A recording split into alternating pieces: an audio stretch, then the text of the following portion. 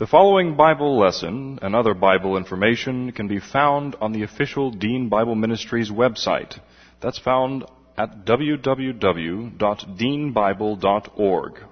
That's www.deanbible.org. Dr. Dean is the pastor of West Houston Bible Church. And now, here's Dr. Dean with the Bible lesson. Thy word have I hid in my heart, that I might not sin against thee. Thy word is a lamp unto my feet and a light unto my path. Jesus prayed, Father, sanctify them in truth. Thy word is truth. For the word of God is alive and powerful, sharper than any two-edged sword, piercing even to the dividing asunder the soul and the spirit and the joints from the marrow, and is a discerner of the thoughts and intents of the heart. Before we open our Bibles to study God's word, let's make sure we're in fellowship. A few moments of silent prayer so you can use 1 John 1:9 if necessary to make sure we're in fellowship, filled with the Holy Spirit and ready to concentrate on His Word this evening. Let's pray.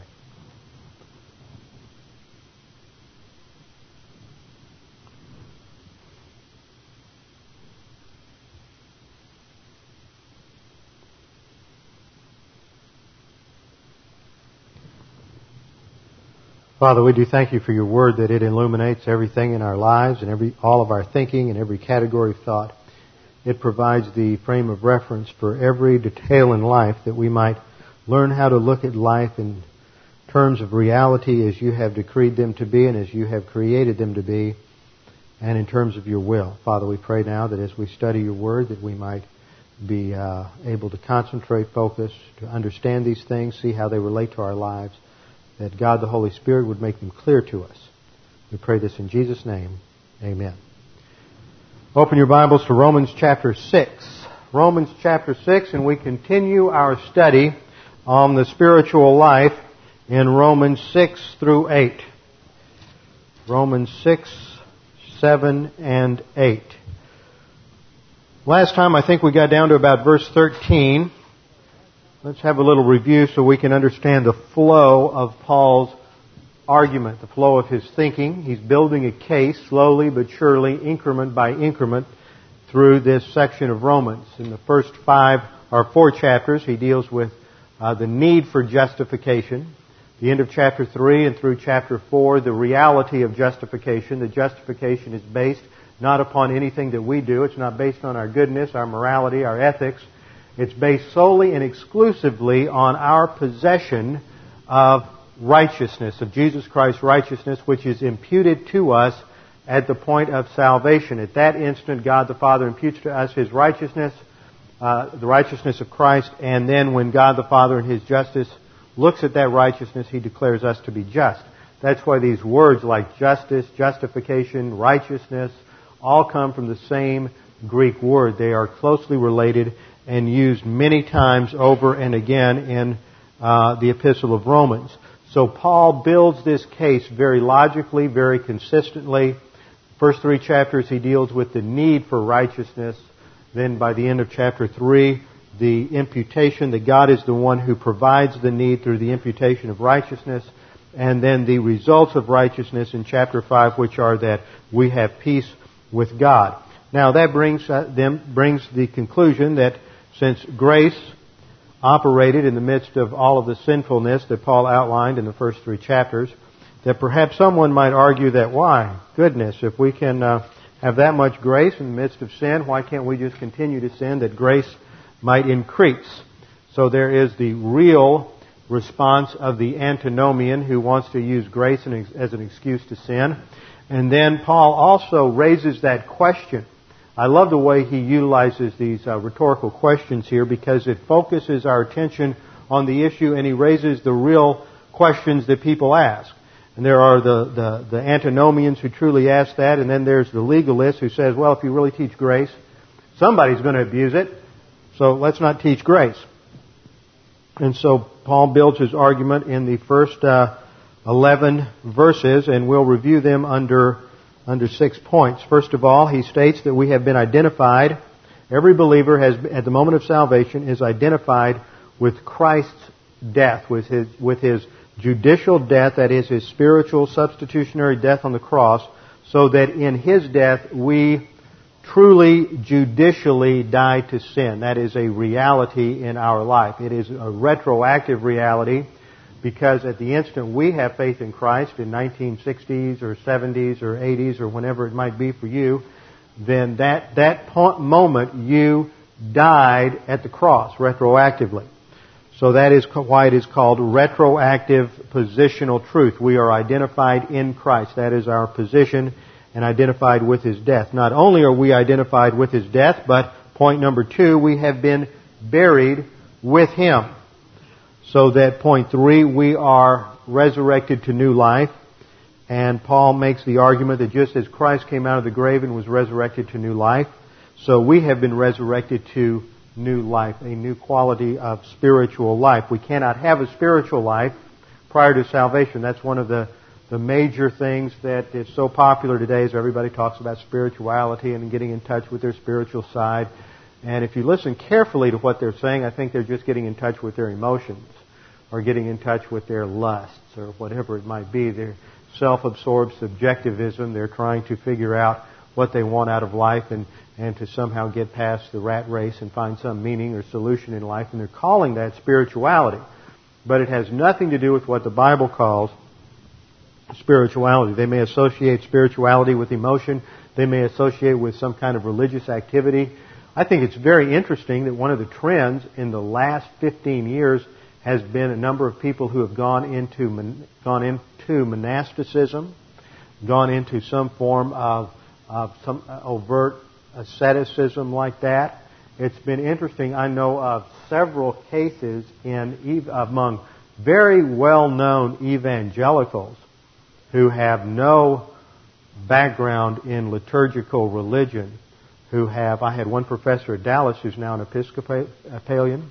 Francis Schaeffer's son, who certainly grew up a Presbyterian, is now an Eastern Orthodox. There are a number of others who have gone into Roman Catholicism. In fact, I read an article on the Internet. Gordon Conwell Evangelical Seminary up here in Boston I read an article, apparently a number of their graduates have gone and converted into Roman Catholicism in the last 10 years, such that somebody wrote an article about it. So I find it fascinating that people are beginning to identify spirituality with that sort of formal, ritualistic, overt asceticism type of approach to spirituality. But that is not what the Bible teaches spirituality is. It has to do, first of all, with our relationship to God, and we can't have a relationship with God until we are born again, until we are regenerated, because we're born without a human spirit. We are born soulish, 1 Corinthians 2:12 says. Psychikos, man, is soulish. He lacks a human spirit, so he can't have a relationship with God. And it is not until he is given new life, which includes a human spirit, that enables man to have that new life. That's the spiritual life, and it is the growth of that life. Because at the instant of salvation, we are given this new life in Christ, but we are a spiritual infant. We're a spiritual baby, and growth has to take place, and that's based upon nourishment. And that nourishment comes from the Word of God. We're commanded in 1 Peter 2:2, like a newborn baby, desire or hunger or crave the milk of the Word. So that is how we grow, is by means of the Word. Now, what Paul is looking at here in his argument is focusing on the realities, the judicial realities that take place at the instant of faith. First, we're identified with Christ in His death. Second, in His burial. Third, in His resurrection to new life. And from that we learn, point number 4, that salvation is not the end, but it is the means to an end. It is the means to an end. We are resurrected so that we might pursue a newness of life. This is in verse 4, so that we too might walk in newness of life. That is the purpose of our salvation. We're not saved so we can go to heaven. We're saved so that we can have a new spiritual life and then execute that spiritual life. That's the purpose, one of the main purposes of salvation. So that takes us to point 5 that in Paul's argument that this new spiritual life is ours positionally, but it does not become ours in experience until we begin to apply the spiritual life mandates. There is a growth process. So there's a distinction between what is ours positionally, that's just as real, but it's just not ours experientially. And so we have to apply the mandates, the imperatives of the Word of God in order to grow. And growth in the spiritual life is just like growth, is analogous in many ways to growth in life. It takes time. It doesn't go automatically. It is incremental. Sometimes it's faster than other times. I think you parents can take a look and watch your kids and draw a lot of analogies from watching them grow up and begin to learn and discover things about themselves and their talents and their abilities. The same thing I think is true in the spiritual life, that as we grow and mature, God it will become clear to us what our spiritual gifts are. I really have a problem today with the usual orientation on spiritual gifts, which is to let's have a class and all discover our spiritual gifts. Sort of sounds like psychobabble couched in spiritual gifts terminology, which in fact it is in a lot of places. I don't have time to go into that sidetrack, but that's exactly what it is. And what the Scriptures teach us is that as you grow and mature, focusing on the issues in the spiritual life, and as you learn and grow, your spiritual gift will become evident to you. You'll just naturally want to function in those areas, whatever they may be, whether it's teaching, whether it's helps, whether it's administration. That's a byproduct of your spirituality. It is not a cause for spiritual growth, and that's another problem that is our confusion that so often happens today. But the spiritual life is ours positionally and doesn't become ours until we begin to grow. And then finally, Paul concludes that we are no longer enslaved because we're dead to sin. We are no longer enslaved to the tyranny of the sin nature. And that model, that metaphor of slavery, then becomes the image of the second half of the chapter. He starts off with a question, a rhetorical question, and then he follows that up with a denial, and then he asks the question back in verse 3, are you ignorant? Literally, it's not, do you not know, as it's translated in the New American Standard. In fact, if you take a comparison of the first half of the chapter down to verse 14 with the second half, they are structured in a very similar manner. They start off with a question, what shall we say then? At the beginning, are we to continue in sin that grace might increase? Verse 15, shall we sin because we're not under law? So it asks a question, it denies the proposition in the question, and then asks, don't you know something? Or as it is at the beginning of verse 3, or do you not know? And literally in the Greek, it's, are you ignorant that all of us who have been baptized? And in verse 16, it's, do you not know something? So the issue then comes back to knowledge.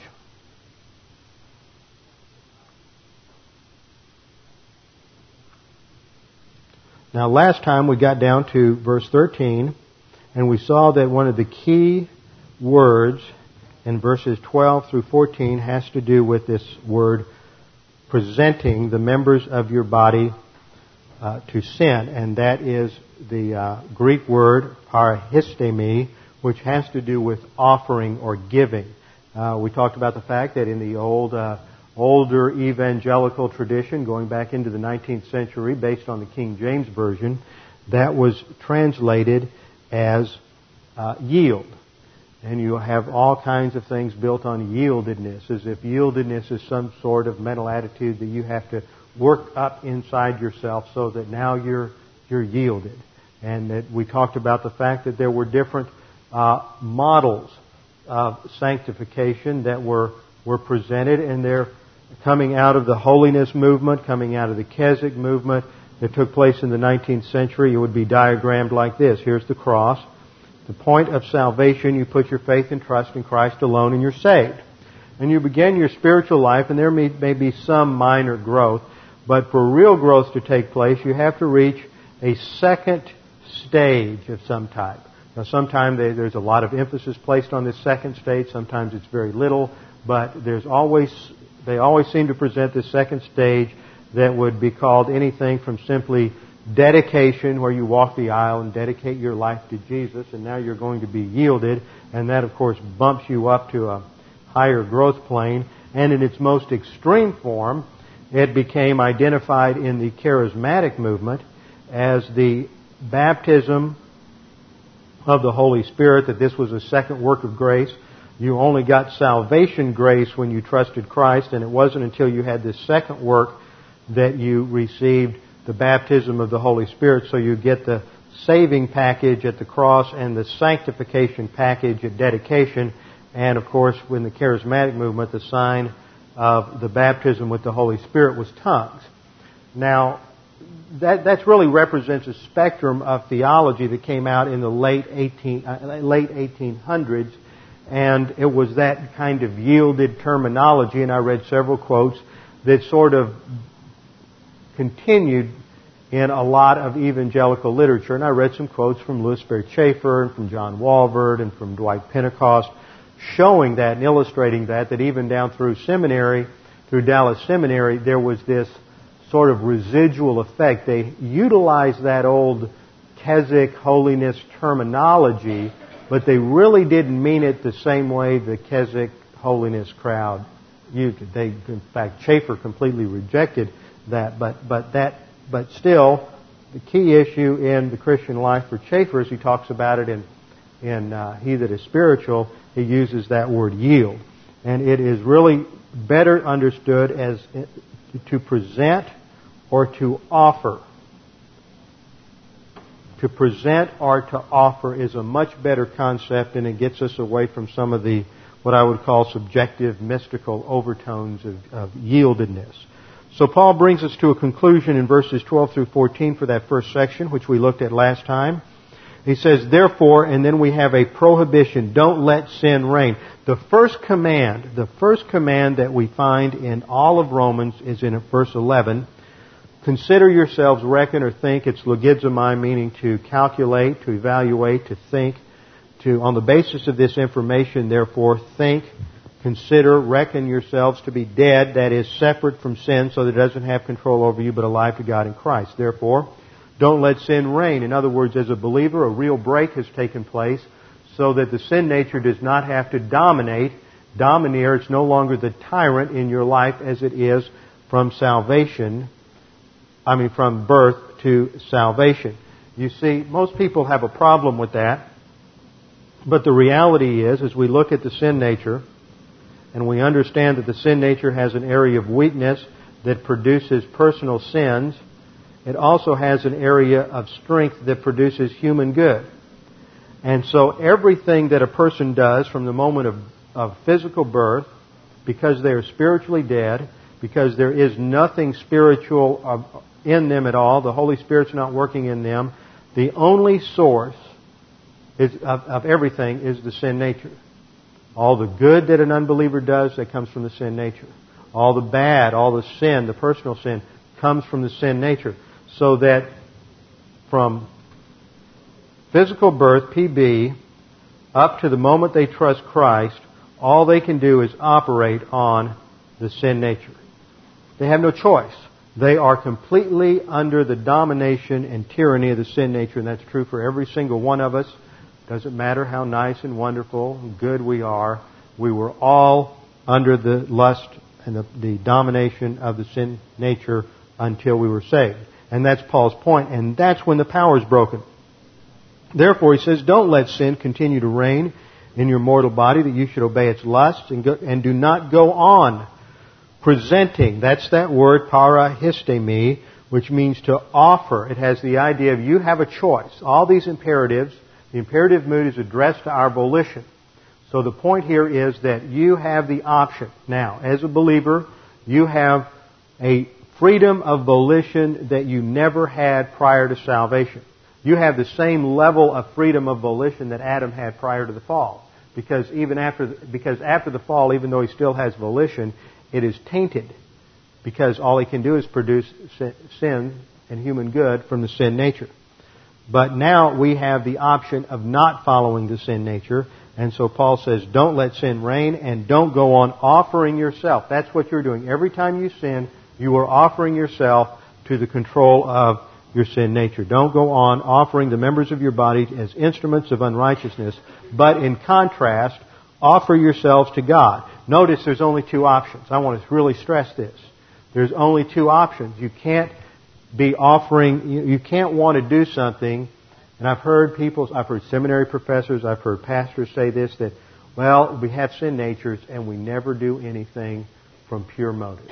Even at our very best, it's still tainted by some selfishness. Well, if it's still tainted by selfishness and arrogance, then what Paul is saying is it's either sin or it's not sin. If it's got even a little bit of arrogance in there, then a little leaven leavens the whole lump. Don't go on presenting members of your body to sin, but present yourselves to God. It's one or the other. It's not both. And when you start thinking in terms of the fact that it can be both, it has terrible impact on your understanding of the filling of the Spirit, on confession, on the spiritual life, everything else, because all of a sudden you start subtly shifting to where spirituality is morality and just trying to do things on your own, and it's a devastating process. So it's an option of one or the other, either presenting your members to unrighteousness or presenting yourself to God as those alive from the dead and your members as instruments of righteousness to God. Conclusion or explanation, verse 14, for sin shall not be master over you. And this is an ethical imperative, and it should be understood in the sense that for sin should not be master over you. You have that option. It's not automatic that sin will not be master over you. You still have volition, and you can put yourself back under the tyrannical control of your sin nature anytime you choose. So in verse 14, Paul says, for sin should not be master over you, for you are not under law, but under grace.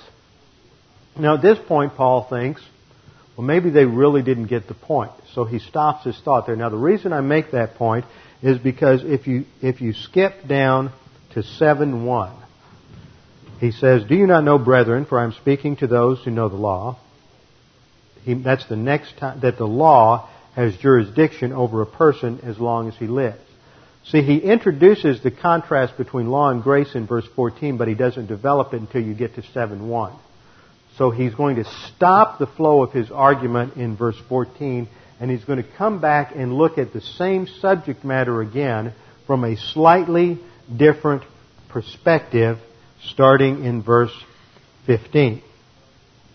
He's going to begin it the same way he began the opening of the chapter. First, he asked a question, what then? Before he said, what shall we say then?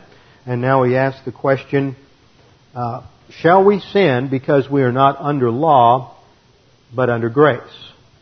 So he is going to develop the inference there. Now in the first question, back in 6:1, the question was, are we to continue in sin that grace might increase?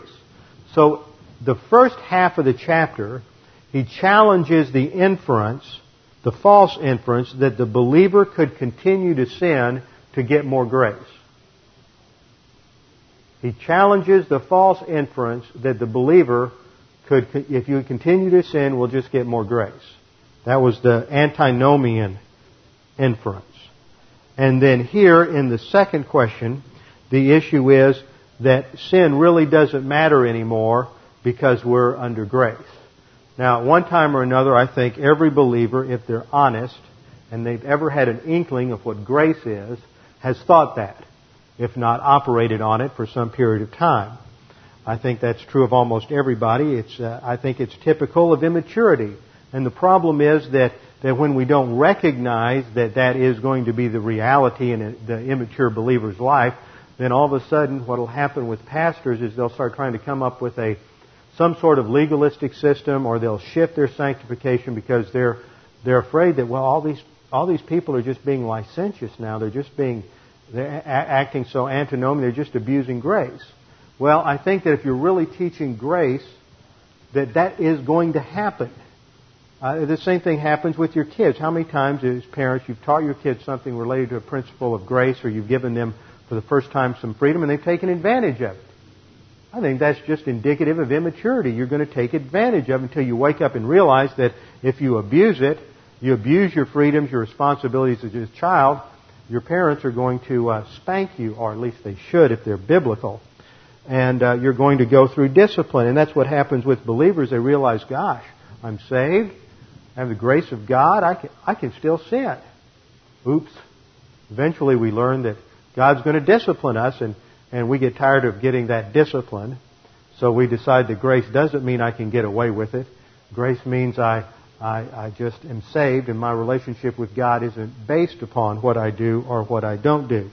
So this is a false inference that grace means that we can just sin with impunity without ever having to deal with the consequences.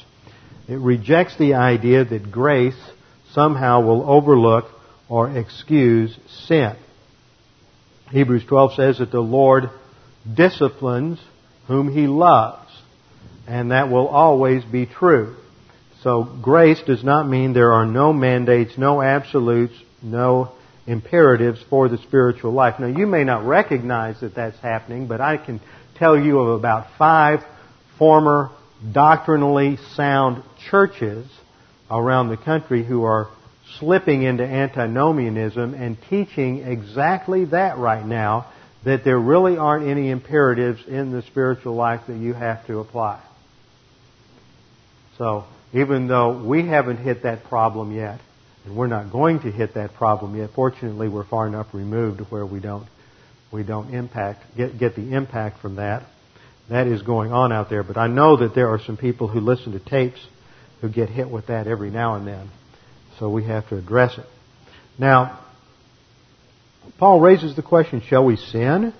Shall we go on sinning because we're not under law? In other words, can we get away with it, but we're under grace? May it never be. Meganoita, strong negation. No, not at all. And then he raises the question, verse 16. He says, do you not know? And when Paul says this, and this is a favorite rhetorical device of the Apostle Paul. He uses it many different times in 1 Corinthians. Follows it up the same way. And he says, do you not know? And then it's a hati clause. And I don't know why the English translators always tend to do this. I would do it much differently. Hati, in Greek, you do not have quotation marks. So if you're going to say something like, Bill says in English, then you'll put a comma and quote, and then give the quote, close quote, period, and then close quote. In Greek, to signify a quotation or a principle, you would, instead of using the quotes, you use this phrase, hati. Hati can indicate a direct quotation, it can indicate an indirect quotation, and it can also be a causal word, because. But here it's introducing a principle, and I would translate it like this. Do you not know? Colon. Because what follows is going to be a principle that should be common knowledge. That's how Paul starts this. That's why he uses the same type of approach back in verse 3. Are you ignorant that? It's the same thing, a hati clause. And then he introduces a principle. And what he's saying is, and the reason he goes to both of these principles is their common knowledge, so that the Romans that he is writing to know this principle. So he's going to start on a point of common ground. He knows they know the principle, and he knows they believe the principle. So he's going to remind them of the principle, and then he will very logically unpack what that principle means and its application for the spiritual life. So let's look at the principle in verse 16. It says, don't you know that when anyone, it's really just a general statement, when anyone offers themselves to someone as a slave for obedience, then the one who offers himself as a slave is a slave of the one whom you obey, either of sin resulting in death or of obedience resulting in righteousness. So he takes a general principle from life. He says, if you go out and you offer your services to somebody where you are going to be under their authority, then you are making yourself a slave to them. We all agree. We all understand that. Now, you are a slave to whomever you obey. You're either going to obey the sin nature and be a slave to your sin nature, resulting in death, or you are going to be a slave to righteousness, putting yourself under the authority of God, and that will result in righteousness. Now, at that point, we have to raise a very important hermeneutical question. When he comes to the end there, we all understand the principle, or should understand the principle, that if you offer yourself to someone to obey them, then that makes you a slave of that person for the time being anyway. And it's up to your volition whether you're there or not. But you have two options here. Once again, it's only two options. It's not one or the it's not both, a little bit of both, a little of this and more of that, or a little of that and more of this. It's one or the other. It's either slaves of the sin nature or slaves of God. One or the other. You can't serve both at the same time. One results in death, and the other results in righteousness. So here's the issue. You have death and you have righteousness. Now what does he mean by death and righteousness? Your first indication is to think that death here is talking about perhaps temporal death. And what kind of righteousness? Well, perhaps this is experiential righteousness. It's talking about the spiritual life. So if I offer myself to obedience to God, then that will result in righteousness. But let's look at the context a little more in the next couple of verses. But before we get there, I want to review the doctrine of deaths in Scripture. There are 7 different deaths. The first is spiritual death. And spiritual death is separation from God in human life. Now, there are 2 kinds of spiritual death. There is human spiritual death, which takes place at the moment of birth. It entered into the human race when Adam sinned. God said, the instant you eat of the fruit of the tree of the knowledge of good and evil, you will certainly die. And there he uses a cal infinitive absolute with a cal perfect, and it should not be translated dying you will die. There's no process of dying involved. It's instantaneous, that at the instant you eat of the fruit, you will die. And since he didn't die physically, he died spiritually. Now, I've gone through that. I know some of you have heard in the past that should be translated dying you will die. And I think the first time I taught this to the congregation, I went through every single use of the cal infinitive absolute and the cal perfect in Genesis, demonstrating that if you try to translate it with a gerund or participle plus the main verb, dying, that's a participle or gerund in English, dying you will die, that doesn't make sense anywhere else in that kind of a construction, because that's just a bad translation. All God is saying is the instant you eat, you're going to die. It's not physical death. It's only spiritual death. Because if they had continued to have access to the tree of life in the garden, they would have continued to live physically without physical death. That's why God had to place the cherub with the flaming sword at the entrance to Eden, is to prevent the human race from having access to the tree of life. So all that is talking about is spiritual death, and every other category of death, from physical death to sexual death, to carnal death, every other category of death is the result of spiritual death. Spiritual death is the root cause. So you have human spiritual death, and B, substitutionary spiritual death, which is the spiritual death of Christ on the cross when He was judicially separated from God the Father for those 3 hours between noon and 3 p.m. when all the sins of humanity were poured out on Him. He who knew no sin was made sin for us. So during that time that He was judicially carrying in His body and the sins of the world, when God the Father was imputing them to Him, God could not have fellowship with the Son, and so there was a judicial break in their relationship. So that's spiritual death. The second category of death in the Scripture is physical death, which is the separation of the soul from the body. Then there is the second death.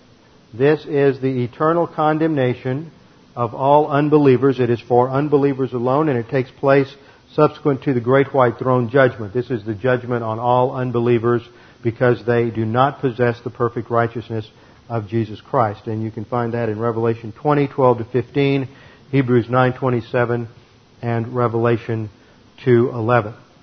The fourth category is sexual death.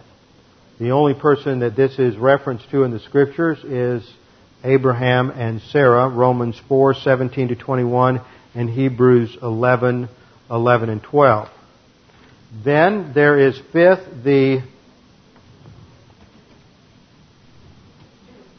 we'll advance the roll a little bit. Fifth, there is the positional death of the believer. This is what takes place at the moment of faith alone in Christ alone, when we're identified with Christ in His death, burial, and resurrection through the baptism of God the Holy Spirit. So that is a legal identification with Christ in His death, burial, and resurrection, and we've studied that in Romans 6:2. Then there is carnal or temporal death. Now we have to watch this because this is going to become a factor in this chapter. Carnal death, reference is James 1:15, that when sin conceives, it brings forth death. So that when the sin nature conceives and we are moved from, let's say we're at the cross, we have the right circle, which is the temporal circle. We are in fellowship filled with the Holy Spirit, then we sin and we're out of fellowship in carnality. This is carnal death.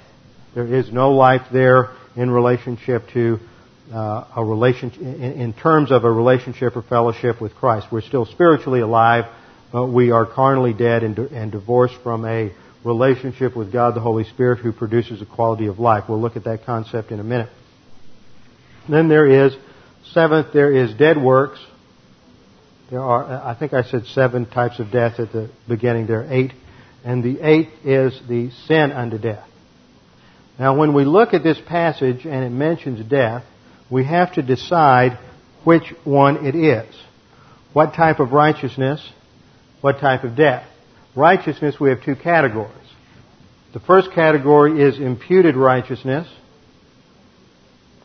And the second category is experiential righteousness. When the believer produces the fruit of the Spirit under the filling of the Spirit called divine good, that's experiential righteousness. Now to answer that question, we have to look at verses 17 and 18. Verse 17 says, "But thanks be to God that though you were," past tense, there it's an imperfect tense, an imperfect active indicative of a me. It's a customary imperfect, meaning a habitual action. "But thanks be to God that though you were slaves of sin, you became obedient from the heart to that form of teaching to which you were committed." That's a terrible translation. We'll retranslate it in a minute. "And having been freed from sin, you became slaves of righteousness." Now at that point, we see that the righteousness in context is imputed righteousness. The righteousness in context is imputed righteousness because it's talking about what we became slaves to at the instant of salvation.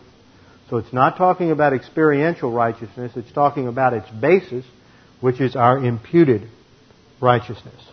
So therefore, if this is talking about imputed righteousness, it can't be talking about carnal death, it must be talking about spiritual death. We have to keep our categories together. Let's go back and look at that. Don't you know that just a general principle, when you present yourself to someone as slaves for obedience, you are slaves of the one whom you obey. Now, here are the options, Paul says. Either it's a sin resulting in death, which is the unbeliever's experience. From the moment of physical birth until the cross, you are continuously presenting yourself to sin, and that you're born spiritually dead and you continue spiritually dead. Or obedience, resulting in righteousness. Now what obedience is that we're talking about here? Well, if 17 and 18 are talking about a past versus a present scenario, past is before you're saved, present is the result of salvation, then what we're talking about here in terms of obedience is obedience to the gospel mandate, which is believe on the Lord Jesus Christ and you will be saved.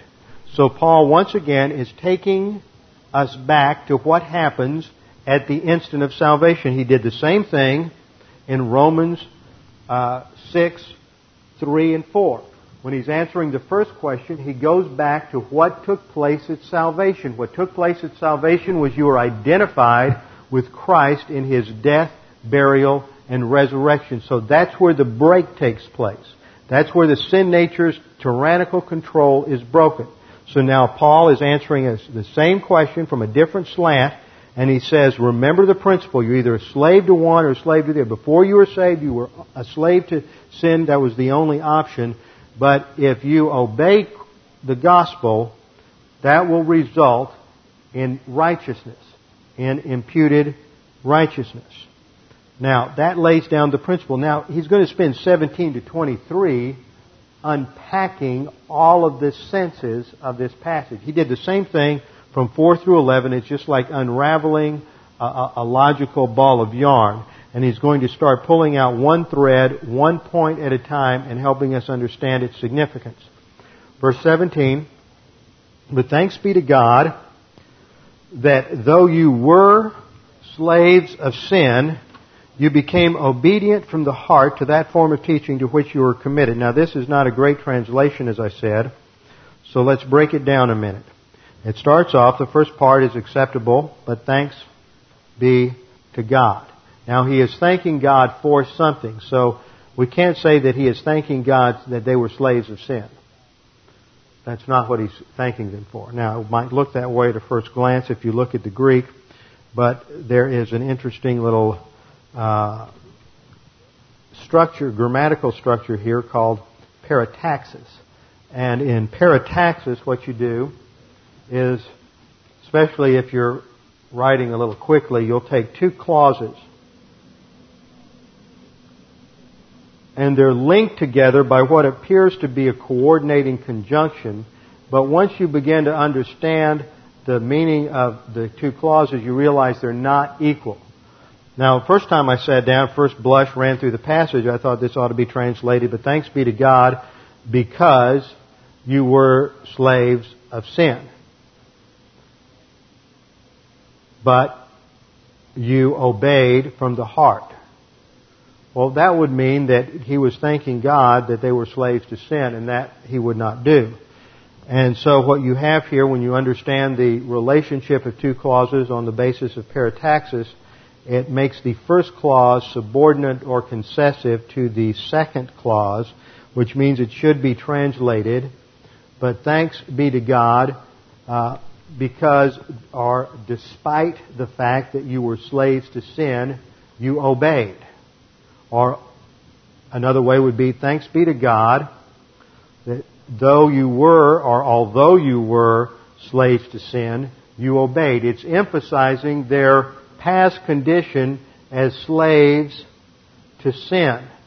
And it is emphasizing that as slaves to sin, as unbelievers under the control of the sin nature, because there couldn't be any option, right? No alternative, they were able to obey the gospel. Now, how is that possible? Because at the moment of salvation, or at the moment of gospel hearing, you have an evangelist. We'll put an E here for evangelist. That evangelist communicates the gospel, and God the Holy Spirit will substitute for God the human spirit and make the gospel understandable. What does the Holy Spirit do towards unbelievers? We studied that in detail in John 16. In John 16, 8 through 12, God the Holy Spirit convicts the world of sin, righteousness, and judgment. The world, not the believer. The world is the unbeliever. So that's what's taking place here. The evangelist explains the gospel to the best of his ability. God the Holy Spirit takes the key issues, which are sin, righteousness, and judgment. Sin, which is the unbelief defined in context. The importance of believing in Christ. It's not personal sin. It has to do with belief or unbelief in Christ.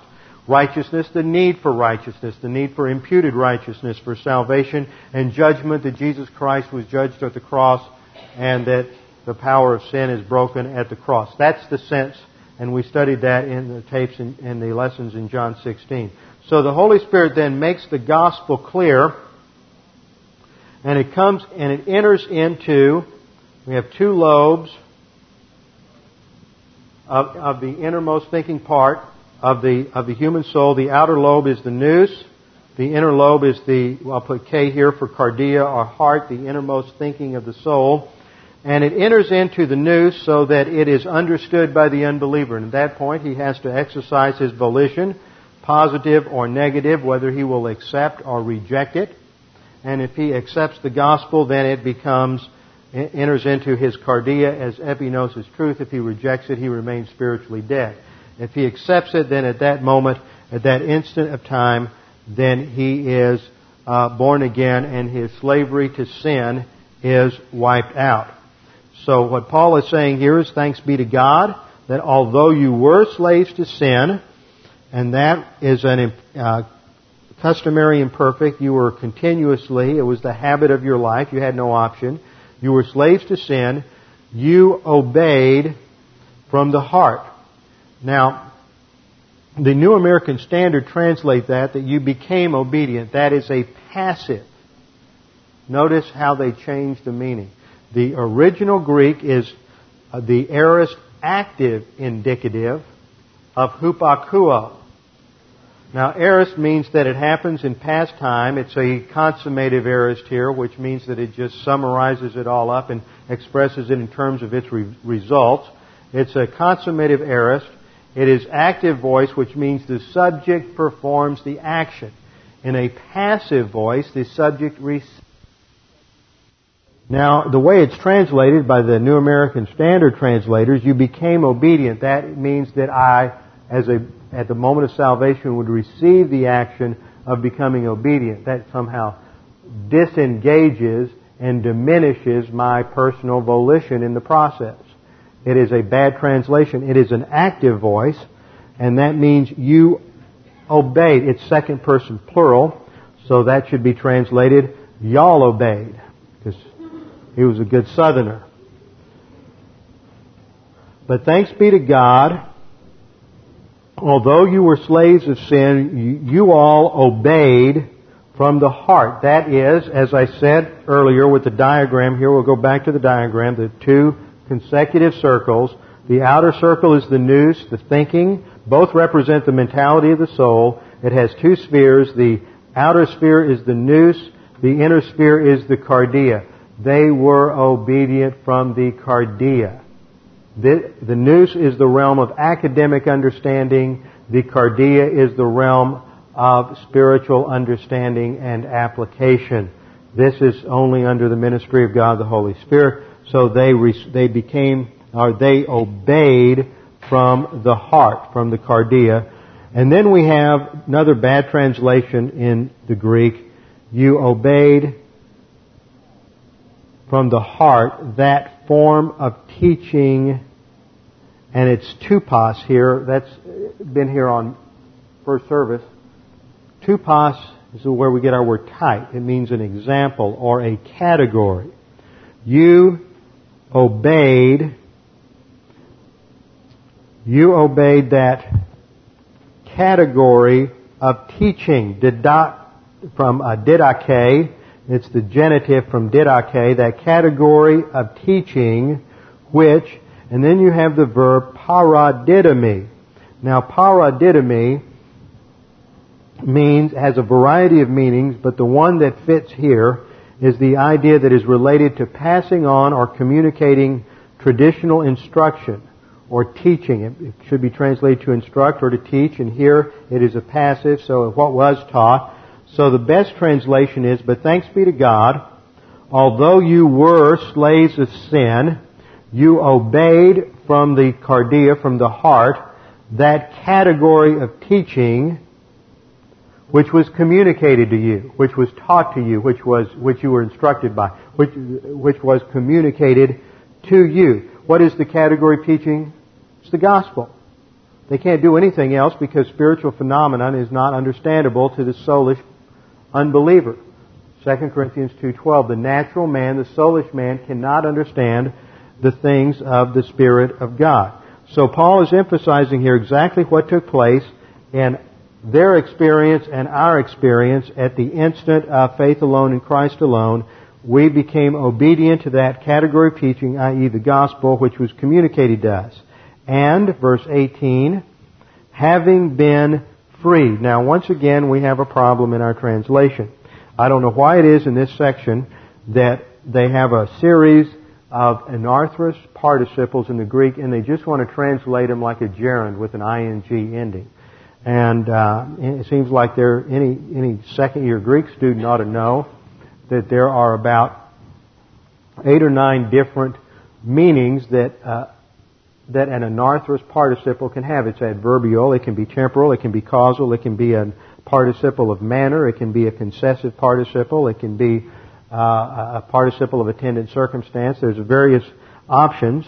And you look at this, and it starts off with an anarthrous participle from eleuthereo, which means to be free, It's an aorist passive, and what Paul is saying is something about being freed from sin. Now, it could be causal, which would be translated, because you have been freed from sin, you became slaves of righteousness, and that might make sense. But Paul is not talking about cause here. He's talking about something that happened in our experience at the moment of salvation. So I think the best translation is temporal.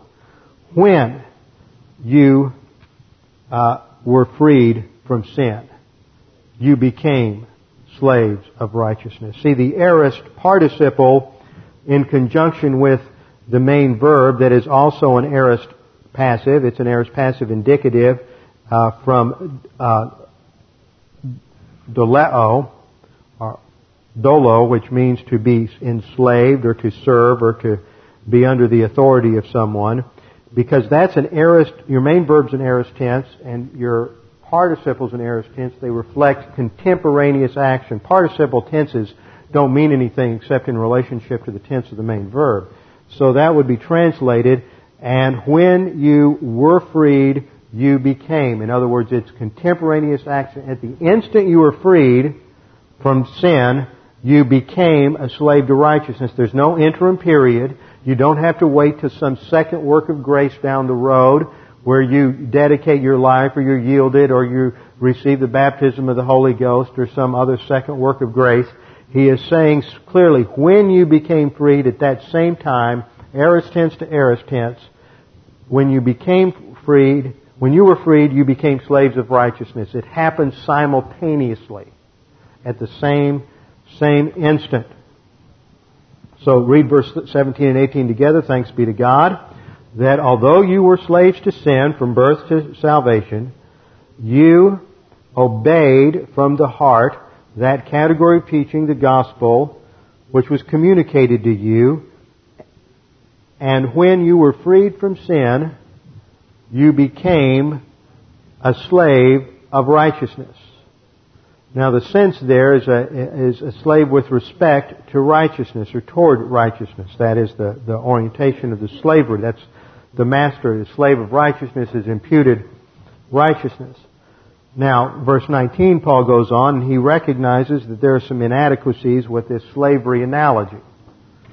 Even Paul realizes that analogies fall apart sometimes, and he says, I'm speaking in human terms because of the weakness of your flesh.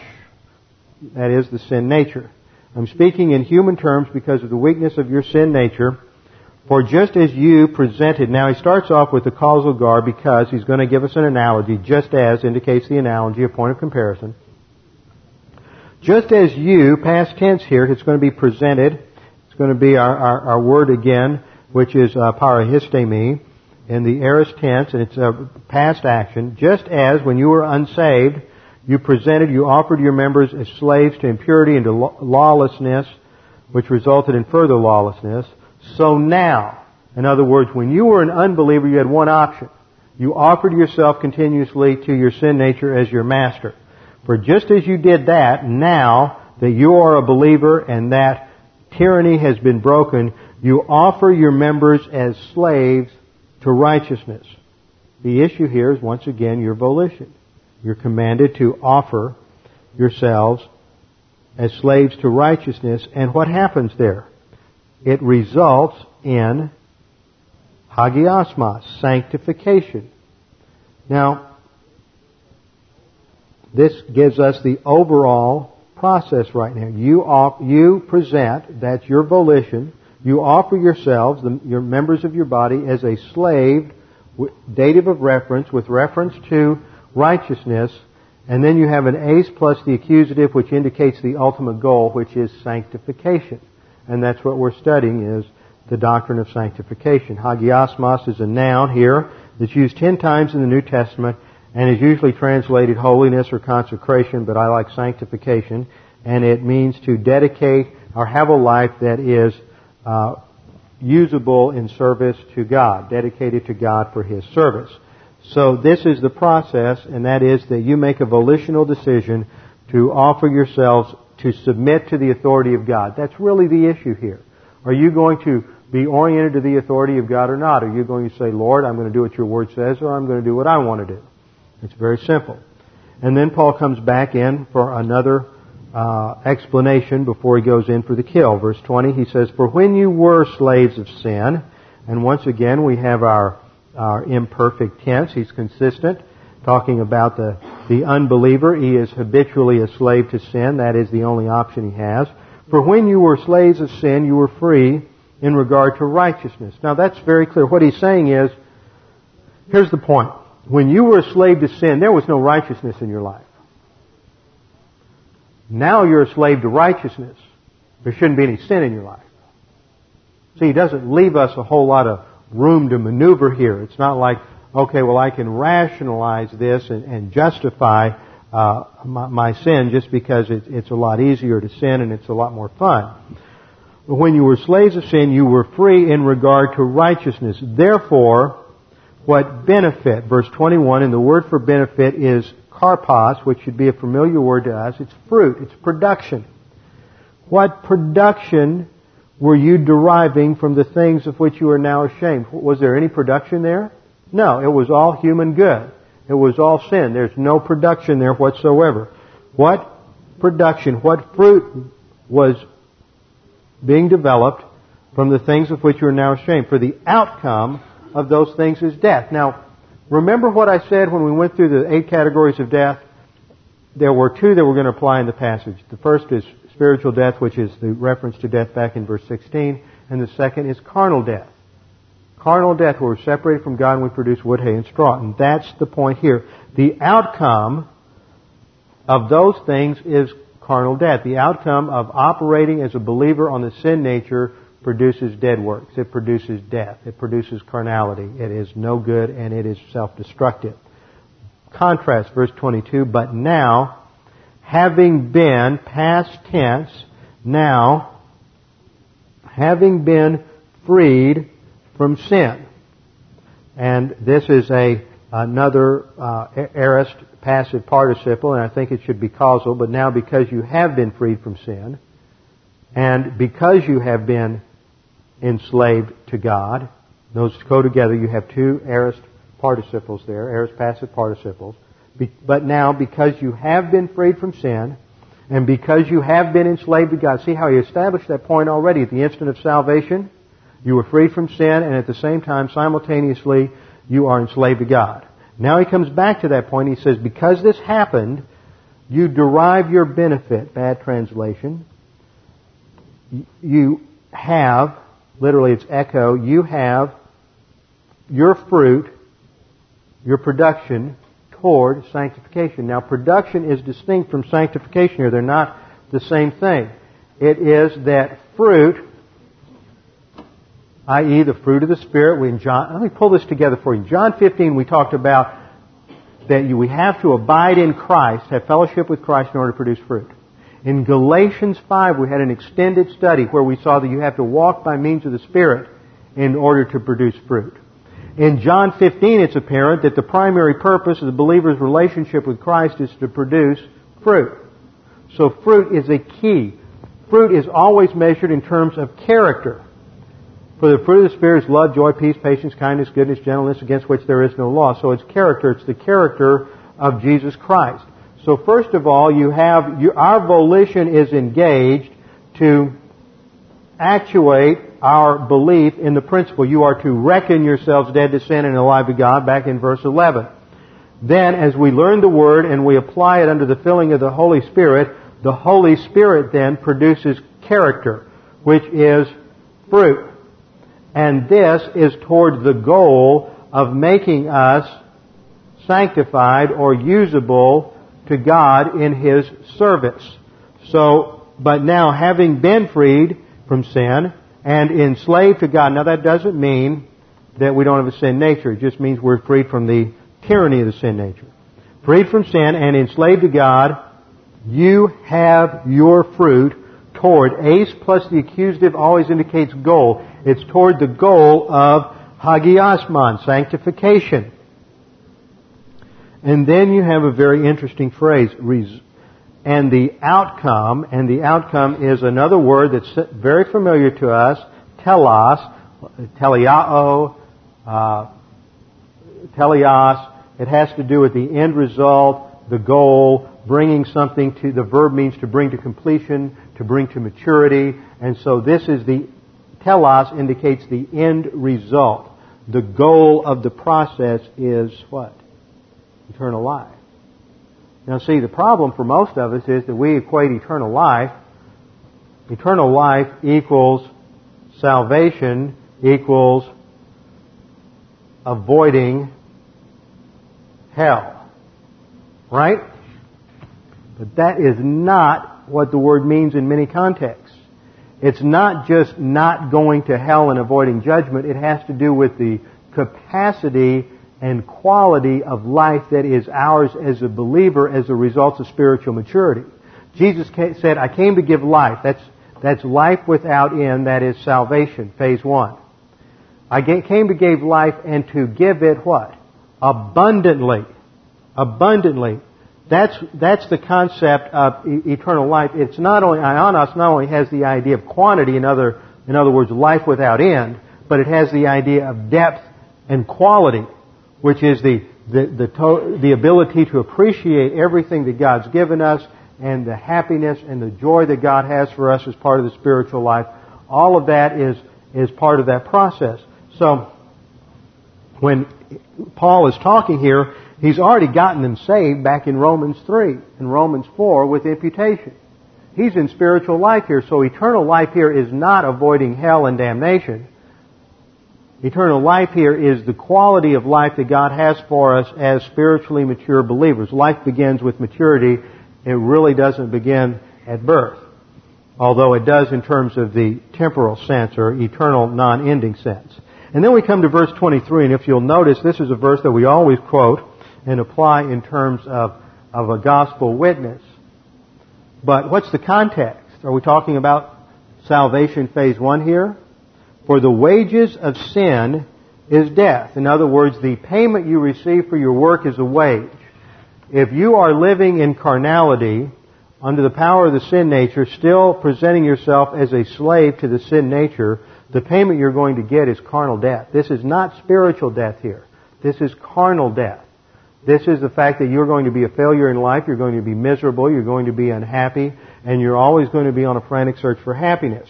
But the free gift of God, notice once again, it's a free gift of God. It's not earned. It's not by works. We're talking about the spiritual life sanctification phase 2. It's not by works. It's a free gift. The free gift of God is eternal life in Christ Jesus our Lord. This is not really a salvation verse. This is really a verse talking about the quality of our life that we have in Christ Jesus.